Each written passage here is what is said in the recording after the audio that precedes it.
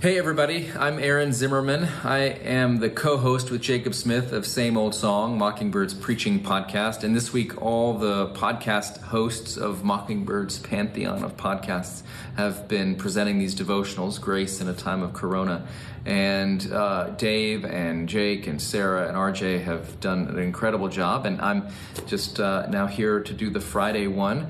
And I want to talk to you about Isaiah 25. Now, I do acknowledge, I feel very masterpiece theater in here. I feel like this should be on the BBC. We have this formal furniture, the stained glass window behind me. I had to get dressed up to come into work today, so don't let my formality mess up your casual at-home running out of toilet paper vibe. If you're in sweatpants, that's great. If I'm catching you, you've just woken up and first cup of coffee, also fine.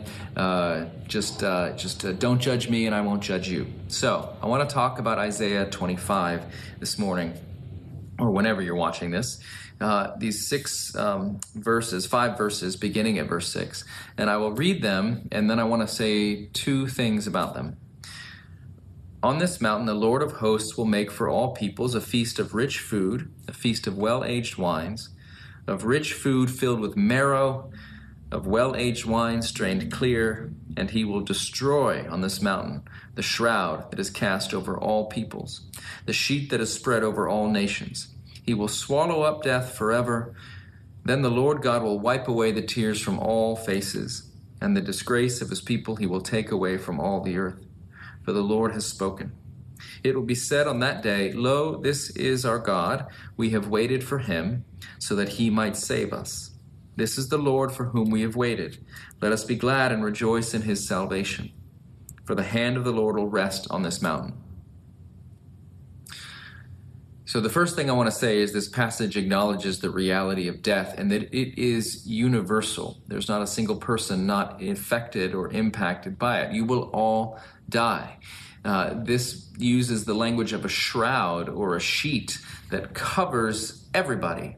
There's not a single part of it that is left out. Humanity, imagine all of humanity laid out before you, and then the shroud of death covers them all. This is a rather shocking and kind of jarring image, but this is how the Bible deals with the reality of death. It is real, and it covers everybody. So one of the things that's going on now with the coronavirus situation is that we are all being reminded quite palpably in a way that feels even more real than it did on Ash Wednesday when someone put ashes on your head and they told you you were dust, but you didn't believe it. Now that people are getting sick, Tom Hanks got coronavirus. Idris Elba has the coronavirus. That awful story of the family in New Jersey where 3 people have died in the same family after a family dinner from contracting the disease. It's beginning to feel real. Death is beginning to feel real. And that's what makes us anxious, because most of our lives are spent in denial of that fact, numbing it out, or just sort of pretending like it won't happen. And now we have been reminded quite palpably. And the reality of death is sobering. And that's what this passage begins by acknowledging, that this is a sheet or a shroud that covers everybody. It's not a little washcloth. It's a sheet. It covers everybody. And that's what this deals with. But the second thing I want to say is just the fact that the passage then so beautifully and wonderfully says that this will be swallowed up. This shroud will be taken away. It says the Lord will wipe away the tears from all faces. He will swallow up death forever. And so there's great joy. And that's why the passage actually begins with this party of rich food and great wine and all that, because God has done this thing. But the last thing I want to say is how it's done. And it's pointed at, it's sort of hinted at. And we know that the Hebrew scriptures, the Old Testament, the law and the prophets always point to Christ, as Jesus said in the end of Luke's gospel. And so we know that that's pointed at even here. And we get it in verse 10. It says, well, right before verse 9, let us be glad and rejoice in his salvation, for the hand of the Lord will rest on this mountain. Now this is, what is this talking about? This is talking about the Mount of Calvary. This is talking about the place where Jesus goes to face death, face what terrifies you most, face what gives you the most anxiety. He takes the bullet for you. Now, we talk all the time at Mockingbird about the grace of God and the forgiveness of sins, which is huge and of paramount importance. But there's more to what Jesus does on Calvary. He faces death.